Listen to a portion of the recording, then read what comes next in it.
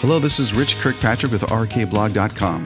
Sometimes it's not practical to read from a screen, so listen to me read my blog posts about the creative process, leadership, and how these intersect with everyday life and faith. Creator versus employee. Why don't you get a real job? rkblog.com, February 14, 2022. Have you ever wondered why work seems meaningful to some and not to others? Perhaps it has to do with how we see ourselves. Are we creators or employees? There are a few recordings that play back the mind of innovators and creators, and they begin early in life.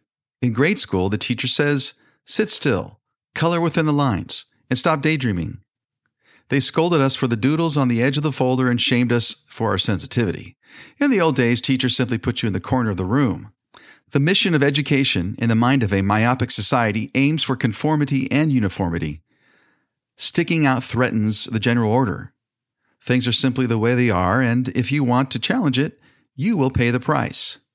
The schoolyard wasn't a safe place for kids who dreamed of something better than sitting still at a cold metal school desk. Inside, there was always a voice saying, "There's more."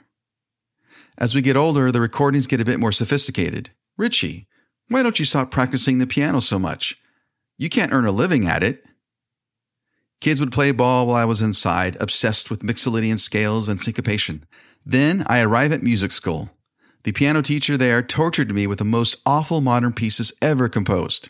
We were told that our worth depended on how perfectly we mimicked dead composers.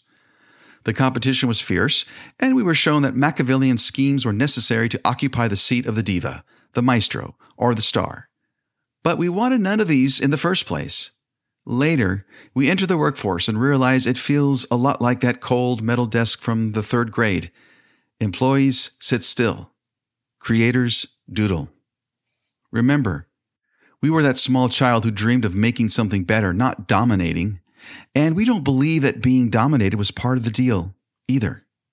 The voices repeat, "You should get a real job.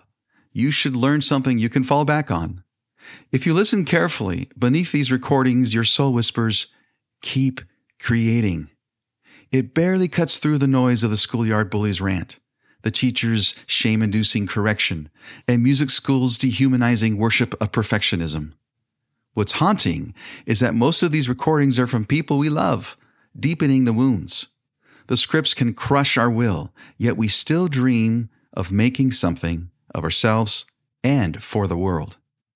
The secret is this: we are all wired to create. So if we deny the urge to make something better, help someone smile, or express our laments, loves, and hopes, we reject our very existence. We forget we are humans, and that what makes us human is our design as creators. Imago Dei is the term both Jews and Christians put to this thought. We are made in the very image of the Creator. Scientists and researchers prove people are unique to any creature on earth. We create.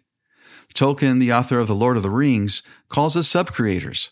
The one thing science, religion, and good sense all agree with is this: to be human is to create. This is why death and destruction are evil enemies. One ends our creativity. The other reverses it. I'm not alone.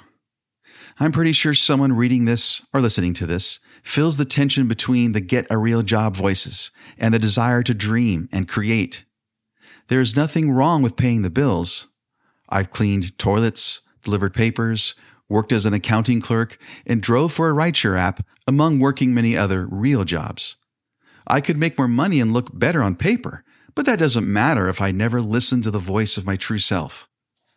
Want fewer regrets in life? No matter what your job, keep creating. I'd love to hear from you. How do you keep creating? Check out my new book, Mind Blown. Unlock your creative genius by bridging science and magic. You can find it at rkblog.com/mindblown or on Amazon.